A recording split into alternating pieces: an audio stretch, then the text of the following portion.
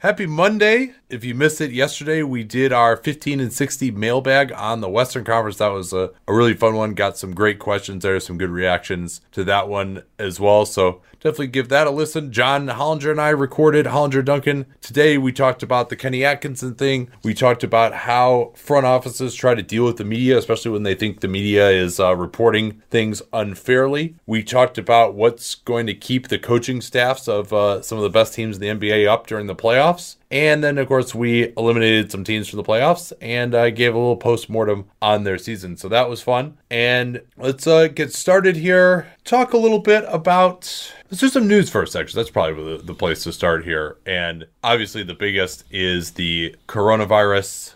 And the news came out today that Santa Clara County, which is not obviously an NBA team there, but that is in the Bay Area. It's where San Jose is. They have banned gatherings of over 1,000 people as of Monday night. And that will include San Jose Sharks games. And so you'd have to imagine that at a minimum, San Francisco won't be far behind them. It seems probable at the moment, and we'll have to see what the other potential ways around that are. You know, the idea of playing games without fans. You know, there would still be a lot of people there because you need to put on the television broadcast and have all the support staff for the players and everything else like that. And that presumably could be a part of the call. There's a league call that's going on Wednesday to discuss further action. And I mean, when you consider these kinds of things, I mean, of course, you could also see what's going on in Italy, where they're going to have to come up with at least one branch, maybe multiple branches of solutions here. And one of the early things we saw was limiting media access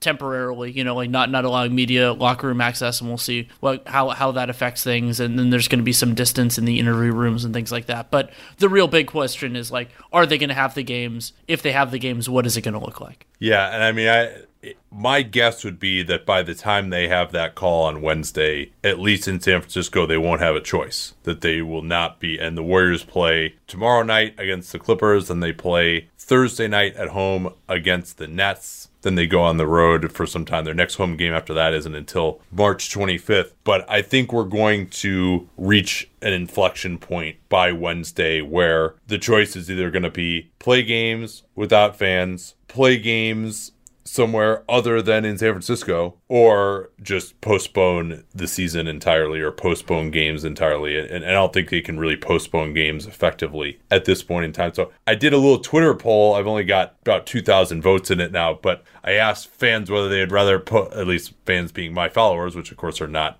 emblematic of all NBA fans, but when asked whether you'd rather the season be postponed or to play in empty arenas, 75% of people saying who have responded to this and are my followers obviously said they'd rather play in empty arenas. But that obviously has concerns as well for the safety of the traveling parties, the broadcasters, and the players, the coaching staffs as well, because if they're traveling, they still could very easily come into contact with the virus. And obviously, if any players were to get the virus, then you can't have them playing against other players, and that would be a major concern. And so at that point, you really have no choice but to postpone things. So it's I wouldn't want to be sitting in the NBA's offices right now trying to figure out what to do, but it seems like regardless of what happens, we're probably going to be looking at a reduction in revenue, reduction of the cap of next year. And I mean, obviously I'm an NBA journalist here, so I'm talking about the ramifications of the NBA. There are far larger ramifications than that, but I since you're listening to this for my NBA analysis, I'm going to limit my analysis to talking about what this means for the NBA. There are plenty of other very capable journalists discussing what this means for the state and the country and the world right now.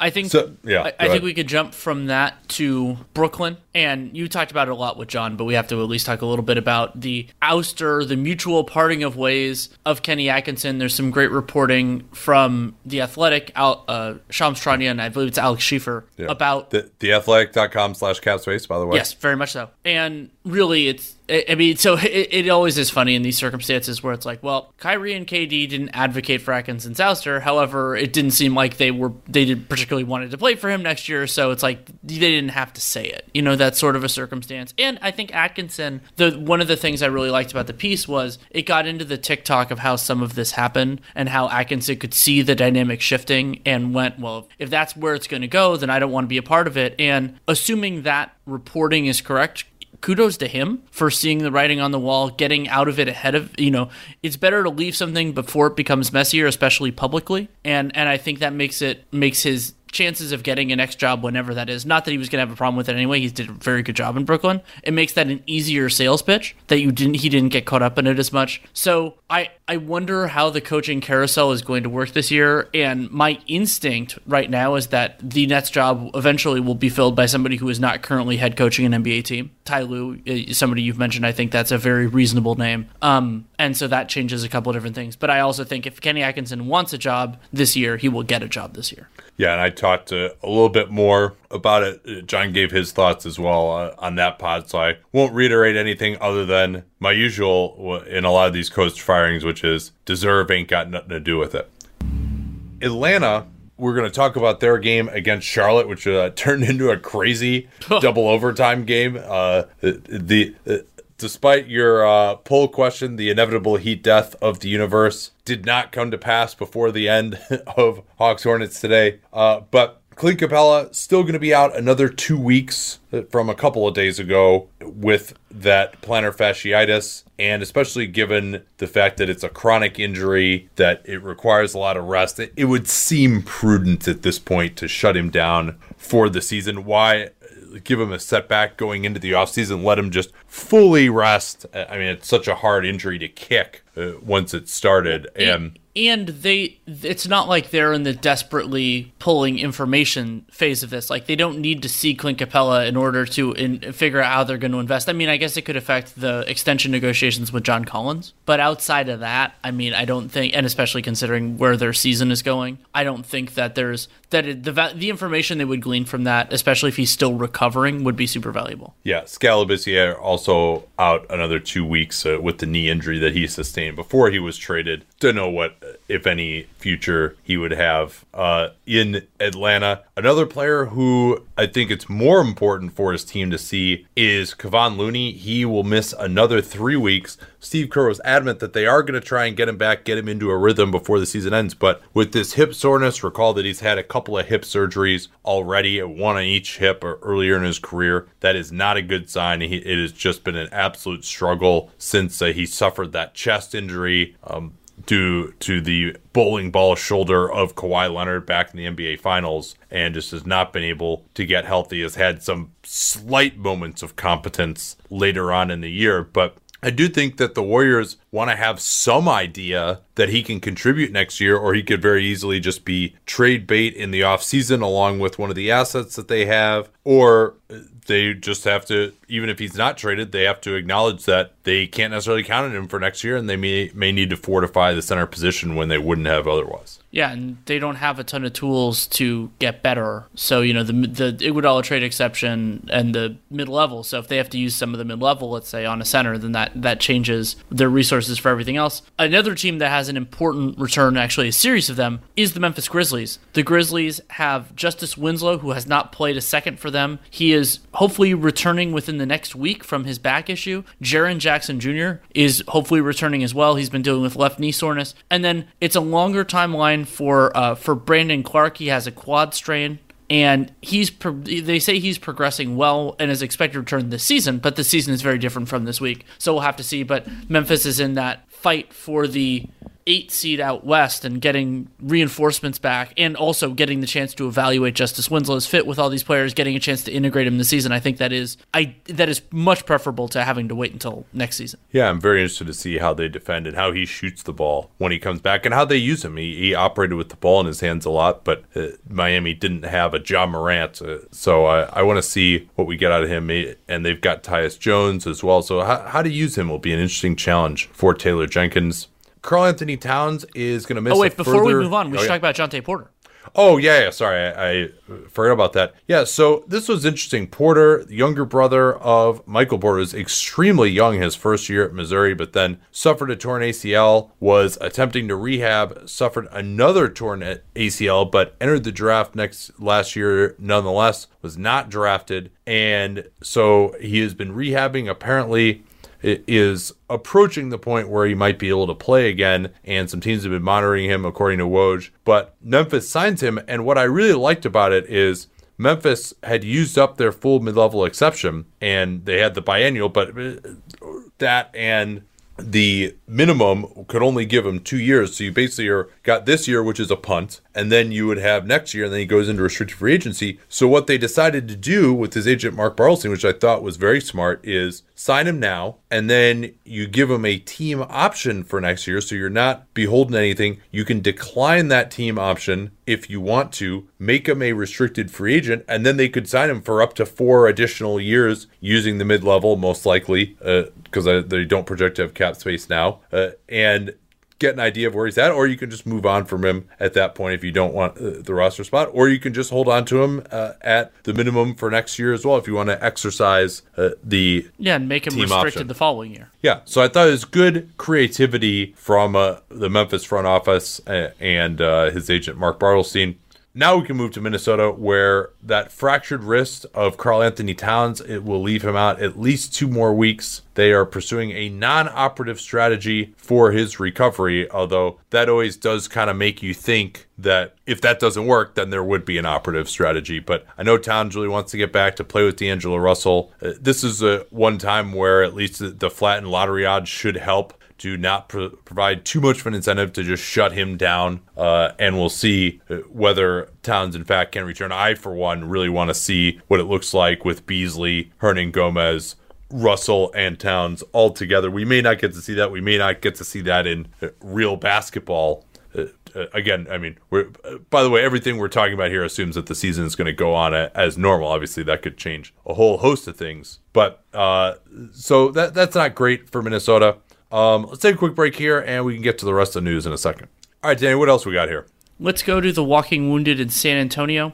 DeJounte Murray suffered a calf strain during their loss to the Cavs and doesn't have a timetable. Lonnie Walker is dealing with a left shin contusion. We don't have a timeline yet on him, but Greg Popovich implied that it could be a while. It's apparently painful for him to walk. And LaMarcus Aldridge is doubtful for their game against the Mavericks. Yeah, and that's kind of too bad. Walker, you would like to have seen him play more in what's turning into a lost season now for San Antonio. This injury to Aldridge was really the death knell for them, and especially considering the low bar to get in with the 8th seed, for them to not even be competitive for that is, of course, a massive disappointment, and it's really about development at this point. And so Murray and Walker, maybe 2 of their 3 most important prospects, going to miss some significant time here, it sounds like, towards the end. It is a bummer for San Antonio fans. For Toronto, Marc Gasol made his return from a second left hamstring injury on Sunday, did not play in their victory over Utah, which we're going to talk about in a moment. Fred VanVleet has yet to return, but he is shooting for Saturday with that shoulder injury, most likely against his old coach, Dwayne Casey, and the Pistons, also potentially a suitor for him in free agency this year. For the Philadelphia 76ers, we've heard that Joel Embiid could return this week, and we have heard nothing on Ben Simmons dealing with that back issue. Yeah, no analysis there other than that's bad.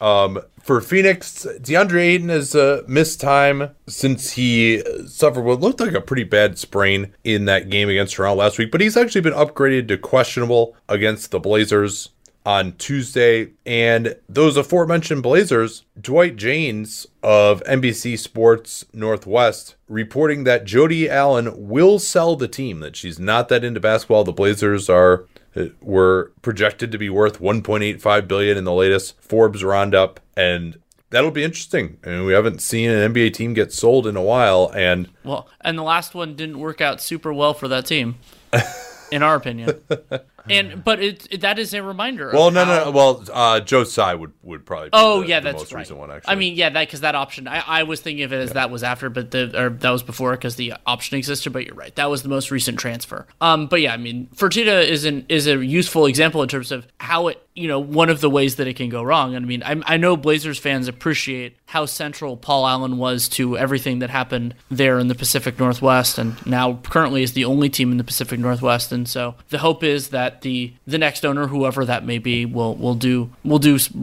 similar things, but we cannot be sure of that. To go from the Pacific Northwest to the southeast of the country, of Orlando, Evan Fournier has a sprained UCL, and it could keep him out for an extended period of time. It seems seems like even without him, the Magic are destined to still make the playoffs just because nobody else is really putting up a good fight in the East. But it's going to be some tough basketball to watch in Orlando for the remainder of the season. Yeah, for those who don't know, the UCL ulnar collateral ligament, that's your elbow. Yes.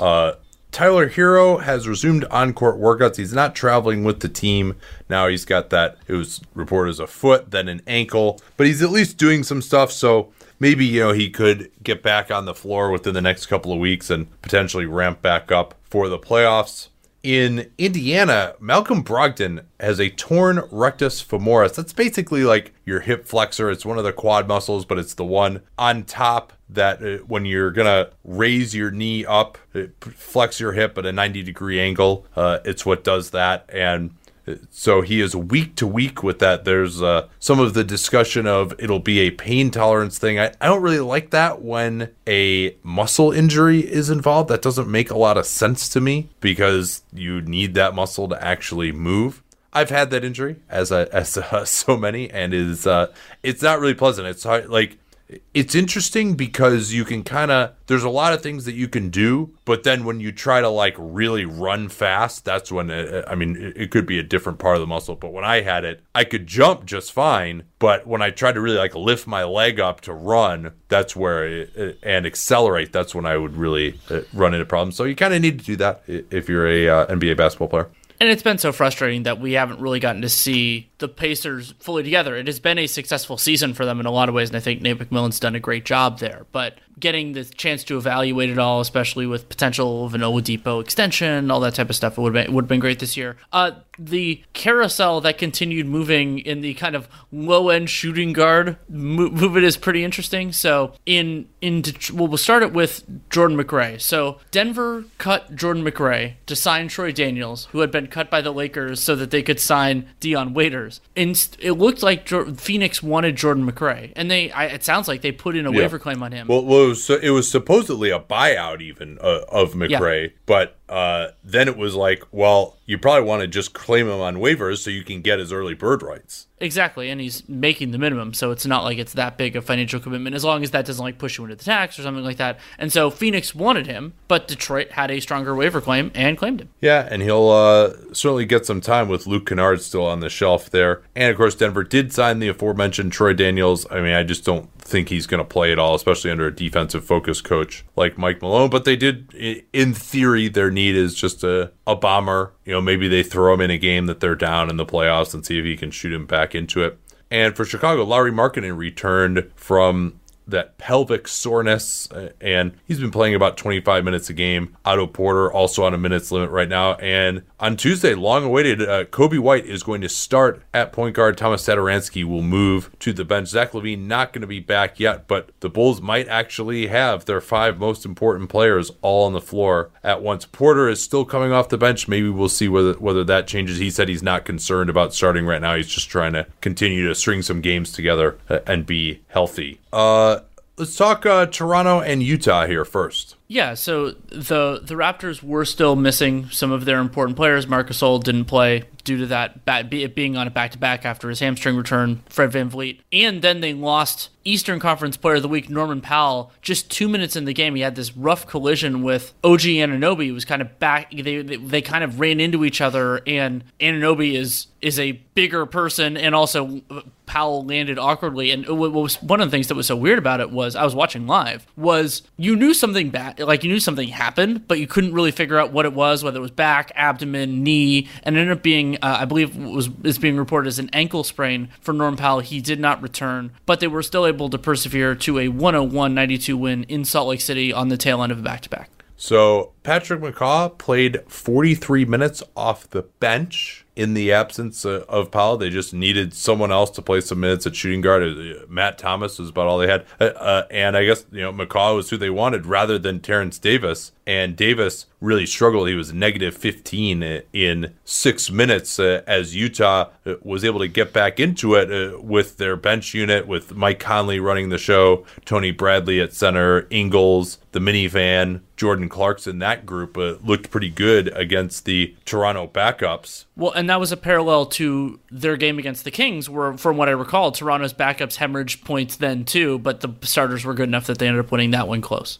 Yeah, I mean, and so both Chris Boucher and Terrence Davis came in together, played 6 minutes, and both of them were negative 15, and were not asked to return by Nick Nurse, and so that led to McCaw starting the second half, and if he didn't play the whole second half, it was almost all of it, and he was plus 21 as well. He was not bad. Something I wanted to bring up was we talk a lot about how rim protectors, sure, they can block shots and rebound and do a lot of other things, but one of the things, and Gobert is a great example of this, we talk about is deterrence. And something I thought was so interesting is, a game involving the Utah Jazz, you think you're going to see, you see those teams that have fewer shots at the rim and more shots in floater range or whatever. The Jazz offense had 20 shots at the rim and then had 18 floaters in this game. Yeah, and they didn't make them. Nope. And Serge Ibaka was a huge part of that. They went with Hollis Jefferson at center some as well, but it really, to me, Ibaka, especially late, and OG Anunoby had a huge block on Rudy Gobert late, as well as Utah was down 3 with about a minute left. That could have brought him within 1. But, I mean, they just really, in the fourth quarter, had trouble scoring around Ibaka, and Ibaka was fantastic in the playoffs last year, protecting the rim as well, both in that Milwaukee series and in the Golden State series. I mean, he's still a really good center and largely has stayed healthy. I know he's 30 years old, and there's speculation that, that was not accurate, that he's actually older than that. And it seemed like he had really gone downhill, in the middle part of the decade, but he's retained a lot of his value here. And if he is older than 30, it hasn't mattered because he's still been a very solid starting center. He's got some stretchability as well. He's always going to be a little stiff out there, but was very impressed by him tonight. And Utah, and that's generally Toronto's defense. They're kind of like a mini Bucks. They are pretty good at walling off the paint. They do allow more shots in the paint, but they allow a low percentage there. And then they also give up a ton of threes. Not quite as many as the Bucks, but still many. And Utah is maybe the best spot-up shooting team in the NBA. And you could argue maybe even that they should have taken more threes, like that Gobert play at the end. He had Royce O'Neal wide open in the corner to tie the game, and he instead tried to dunk it on Anunoby. Gobert seemed to be really upset with some calls. He was not making the absolute best decisions out there towards the end, and he got blocked by Anunoby, and that was basically the game with a minute left as Toronto went back and iced it on the other end. How'd you feel about Utah's defense on Siakam? I mean, for years now, it feels like the old bugaboo has been those dominant forwards that the Jazz have. They have some trouble with those guys, and Siakam did have 27 on 21 shooting possession. Yeah, and he also was really driving a lot of the offense late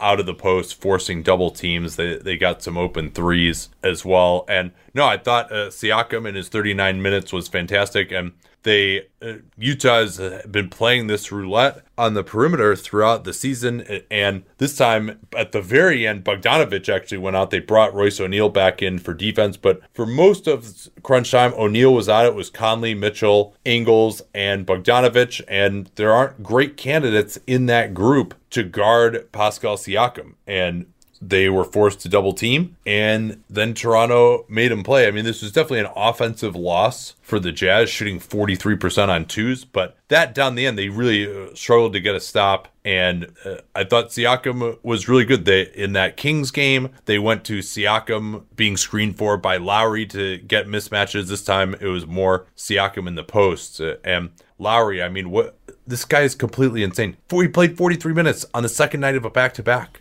With Powell being out, no Van Vliet, they don't have another backup point guard even available. McCaw is kind of the backup point guard, and he hit just a ridiculous three-pointer with the shot clock expiring that was huge in Toronto, pulling away from an 85-85 tie midway through the fourth quarter. Well, and his activity in passing lanes, I thought, really made a difference at moments in time as well. And, he was one of the things that swung that dynamic. I mean, the possession game in this one was fascinating. I mean, Utah had more live ball steals than they had turnovers. They had 12 steals and 11 turnovers, and then those were 12 of the 18 that Toronto had. But the Raptors... One more thing on the minutes here. Sure. I was talking to Blake Murphy. The Raptors were in town last Thursday, and I was like, hey man, you enjoying the road trip? Like, you get to know these guys outside of the home city. It's always better on the road. And he's like, they haven't had a single shoot around or practice.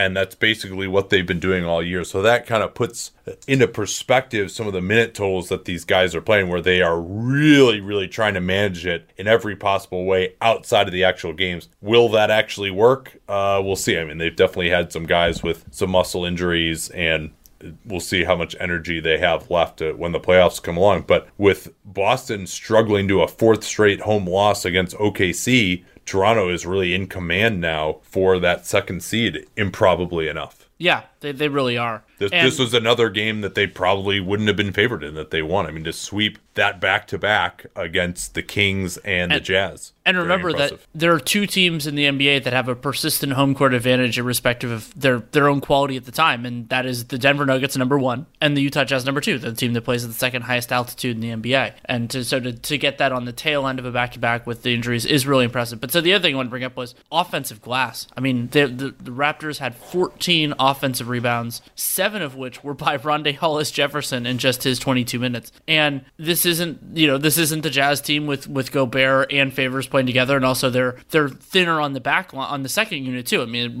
it's really only Tony Bradley. Niang is not the greatest rebounder in the world for a backup 4. So yeah. It was another reminder of that for me, that the persistence and everything else that can work better against Utah than it has in prior years. Yeah, although I wouldn't blame the Utah bench. I mean, they were really Tony Bradley was plus 17 in 16 minutes. I thought his pick and roll defense looked pretty good in this one, especially in the second quarter. He had a big block on OG Anunoby, had a nice soft hook shot. I mean, he's definitely looked better this year than I thought he had in him. And to the point now where Ed Davis is just a total afterthought. I don't know. I mean, he had that fracture. He was playing poorly before that, and I don't know if he's just done or whether he might actually be able to contribute if he had a chance. But they feel good enough about what Bradley is giving them. How is he going to look in the playoffs? I don't know. But he didn't, like, if you squint hard and you don't look at the numbers, he almost looks like he could be Gobert out there, right? If you're not like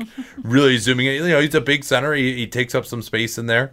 He's an excellent offensive rebounder himself, although he didn't do much in that regard in this game. I mean, where he really is not the same guy is, just finishing around the rim, getting up for alley-oops, as, say a Derek Favors or just normal finishing on the pick and roll. But, I thought he's grown to be adequate, which is not what I would have thought from him. We were saying they should decline his option, and that's looking like they made the right move to pick him up again. Yeah, and I mean, it was also the juxtaposition of doing that and also giving it Davis 2 guaranteed years. But it looks like having an insurance policy. I mean, granted, you can get a backup center. That's not that big a deal. But yeah, it looks a lot better now than it did then. Do you have anything else in this game, or do you want to talk about the craziness that was the game in Atlanta? Yeah, I got a couple other things here. Utah, with that second unit, actually was going to a zone, and it was interesting. It's somewhat similar to Miami. Now, Miami is kind of more of almost a 3-2 look with Bam Adebayo playing in the center. Like, he's got free reign to roam around. It can be a little bit more matchup-y, and it could be more of a 2-1-2, a 2-3, but Adebayo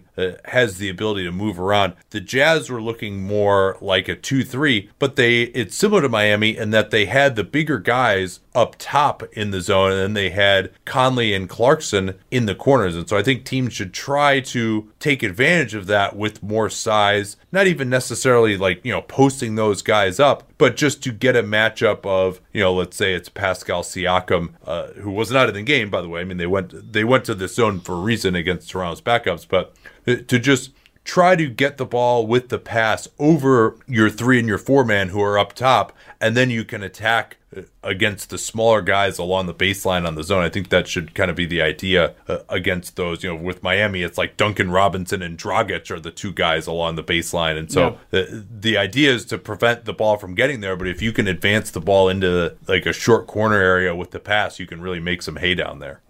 And Utah shot 43% from 2. They did take 43 3-point attempts. They made 37%. That was fine.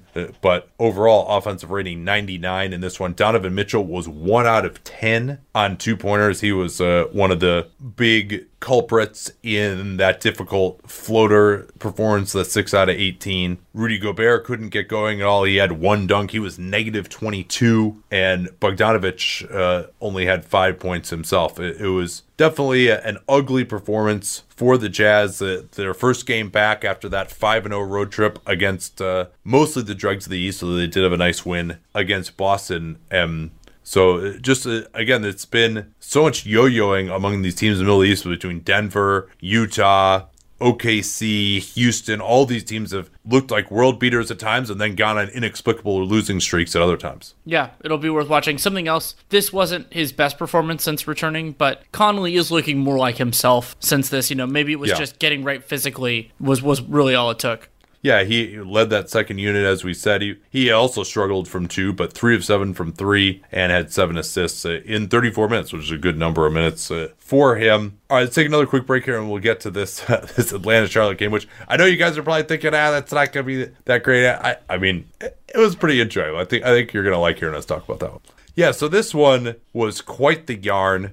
143-138 in overtime. Atlanta led it at one point late in the fourth, 115-106. John Collins was a monster all through this game. At one point was 11 of 11. Then in overtime, spoiled that with a missed layup where he probably got fouled by Bismack Biyombo, but then immediately popped off the floor to lay in his own miss. So he's basically 12 of 12 from the field, and that at one point, he had tied the most number of makes by a Hawk ever without a miss. Dikembe Mutombo was 11 for 11 at one point in the late 90s. So, and Collins finished with 28 points in 46 minutes. Interestingly, did not attempt a three-pointer, and they spent much of this game playing actually with Collins at center down the end. So the matchups down the end and then in the overtimes were really interesting, I thought. They were in the early going, because this was the only game on for the first 2.5 quarters. And what I kept on thinking was both these teams are bad at defense, but in very different ways. Like the Hawks just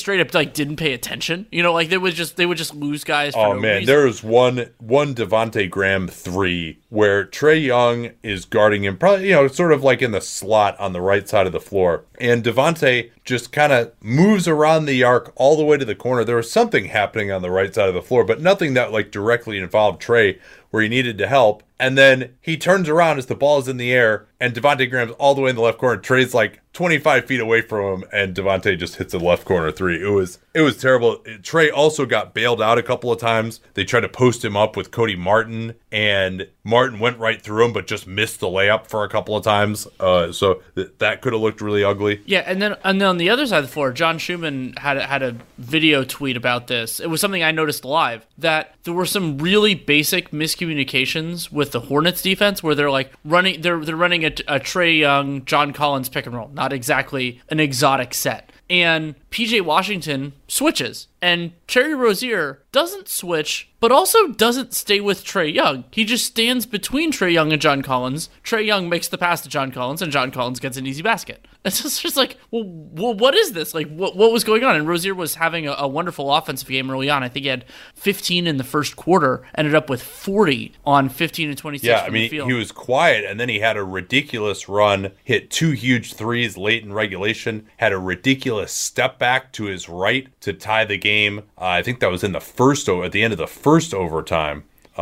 It was pretty impressive performance for Rozier. Really a career game for him with his shooting 8 of 13 from 3. Well, and the other Hornet that had a career, at least a professional career game, as the broadcast talked about, was Caleb Martin. Caleb Martin had 23 points on 8 of 10 from the field, 5 of 6 That's the Martin twin who can shoot. Cody Martin is the one who Martin plays twin defense. Who defends. Yeah, and Caleb Martin is getting more tick now.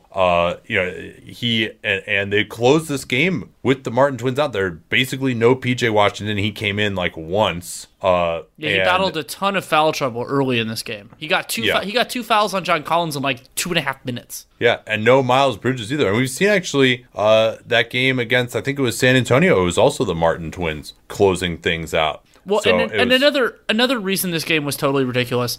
Devontae Graham, it looked to me like he had an ankle injury, not a severe one, but enough that it was affecting him. Yeah, And, well, he had missed the previous game. right. No, but he also With an ankle he stepped on John Collins' foot. Yeah, or John Collins stepped on his foot, one way or the other. Like, he didn't look right to me. I think that was in the second or third quarter, and they still put up a 127 offensive rating. And remember, this is the Hornets. This is not the offensive juggernaut. Though they do have some guys. I mean, when Terry Rozier shoots 8 of 13 from 3, that and Caleb Martin has his best shooting game of his career too. But, I mean, holy crap, were these two teams bad at defense. And that did lead to some really fun highlights. I mean, you didn't think that Cody Zeller fouling Travion Graham, who shoots under 30% from 3, for a 3-shot foul was a good idea? That wasn't something you would I put suggest? Travion Graham on the potential targets for 15 teams on the offseason previews a few times. It was not because of his shooting prowess. Yeah, no, I mean, that might be the last time he gets fouled in a 3-shot foul in his career. I don't know if those teams play again. That would be the next best chance. But yeah, there were some nice performances. Trey had 16 assists and had some real beauties as well. Some nice ones to John Collins, just like over the defense because there was really no defense. Reddish hit a few nice shots. He was 8 of 14 from the field. Also a weird game in that Trae Young had a chance to ice it in regulation. He had Let's can I just go through the sequence there? Sure. There was so much weirdness. Yeah, so I mentioned Hawks are up 9 with like 4 minutes left. Rozier goes on this crazy run. All of a sudden, they're up by 1. Hornets are.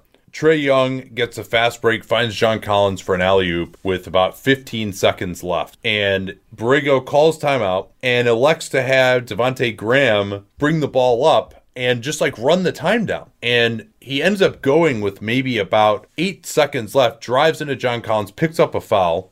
Lloyd Pierce only had 1 timeout left because the Hornets had previously denied the ball in bounds to the Hawks and they had to take one that they didn't want to take at an earlier point. So he couldn't challenge it, probably would have lost it, but you would think if he wasn't worried about losing the timeout, he could have challenged it.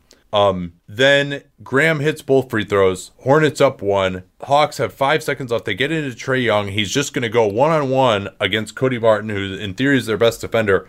And with 1.8 seconds left, Martin reaches in and just fouls Trae Young, and they're in the bonus. Just an asinine foul. Just stay in front of him as best you can. Don't reach in. And Trae Young hits the first and then bricks the second, and it goes into overtime, which was not great for either Young or the Hornets, for that matter. But and then there was the weird play at the end of the first overtime when. Oh, this was fantastic! Yeah. So there's not much time left, and Terry Rozier is driving past Travion Graham. Yeah, in a tie game. And they both go down as time expires. And so you're like, okay, second overtime, whatever. And then they initially whistle it as a foul on Graham. And that the foul, and they were reviewing it to see whether the foul occurred before the end of regulation, because obviously once the overtime is over, you can't commit a foul. And they ruled that it did occur before that, but then Lloyd Pierce challenged that ruling and won correctly. Yeah, it was a off-arm push-off from Rozier that then caused Graham to go down. I thought initially that they called Graham he basically like kind of dove on the floor after he got knocked down or tripped, and that he then tripped Rozier. I thought the contact that happened with Rozier was after the buzzer, but they said no, the contact was earlier, and they put 0.8 left on the clock, after which Pierce challenged and said no, the whole thing started with Rozier hooking Graham, and it was a great call. But then Trae Young missed a floater. He actually got wide open with 1 second left, but I think he got his shot off late, and they went into double overtime. But finally, the Hawks were able to pull away in the double OT. Well, and part of the reason they were able to pull away in double overtime was because of another bad foul on a 3-point shooter. This time it was on DeAndre Hunter, and it was a late close, and it was correctly called. I'm not saying it was. The Hornets did the thing that we're always advocating for, you more than me, of the Hawks. It's a tie game. They're trying to run the time down, and they decided to trap them and pressure up and force them to attack early, which Kevin Huerter did. He found Hunter in the corner center, and Hunter took a three with 13 seconds left. I was like, what are you doing? Especially because you don't need a three at that point. But then he got fouled, which did you agree with that call, by the way? I did. Caleb Martin caught him in the forearm. I didn't see it on the first blush, but he hit him pretty cleanly on the forearm. And I don't think he got like ball before that or anything like that would justify the contact. Yeah, so he hits all 3 free throws, and then Hornets didn't score, and Hawks hit 2 more free throws to ice it and win it by 5. But yeah, that was all. It was very interesting at the end. The other thing that I thought was pretty interesting was it was John Collins at center. Hornets were largely playing Bismack Biyombo at center, but neither center was guarding the other because they wanted to set pick and roll. So they had Collins hiding out on Cody Martin, the one who can't shoot at all but plays a lot of defense. And then they had Biyombo hiding out on Cam Reddish. Reddish came off the bench in this one. He had cramps in their previous game, but he came off the bench for 40 minutes, 22 points, 8 of 14. Had a huge play late where in the first overtime where he cut down the lane when Trae Young was trapped and got a dunk. But he was being guarded by Biyombo, couldn't really make him pay other than that, and Cody Martin wasn't going to make Collins play either. I thought Collins had some moments defensively. I mean, again, this isn't the greatest opposition in the world, but he actually had some nice verticality plays at the rim, baby steps defensively from him. But neither team really was any good at attacking the switches other than just going one-on-one. In particular, I thought Trae Young, as good of a passer as he is, he missed John Collins slipping to the rim a number of times out of those switches, getting behind the defense, and Trae just didn't see him. Maybe it's more of a difficult pass for him due to his height. Could be. He had one where he just arced it all the way in, but that was the exception rather than the rule on those types of passes. All right, we done here? Anything else you want to talk about? No, I think that's it for right now. All right, well, we'll be back tomorrow. Going to do power forward rankings is the plan right now as we lead up to the top 10 players in the NBA. Looking forward to that one. So we'll talk to you all tomorrow night. Till then.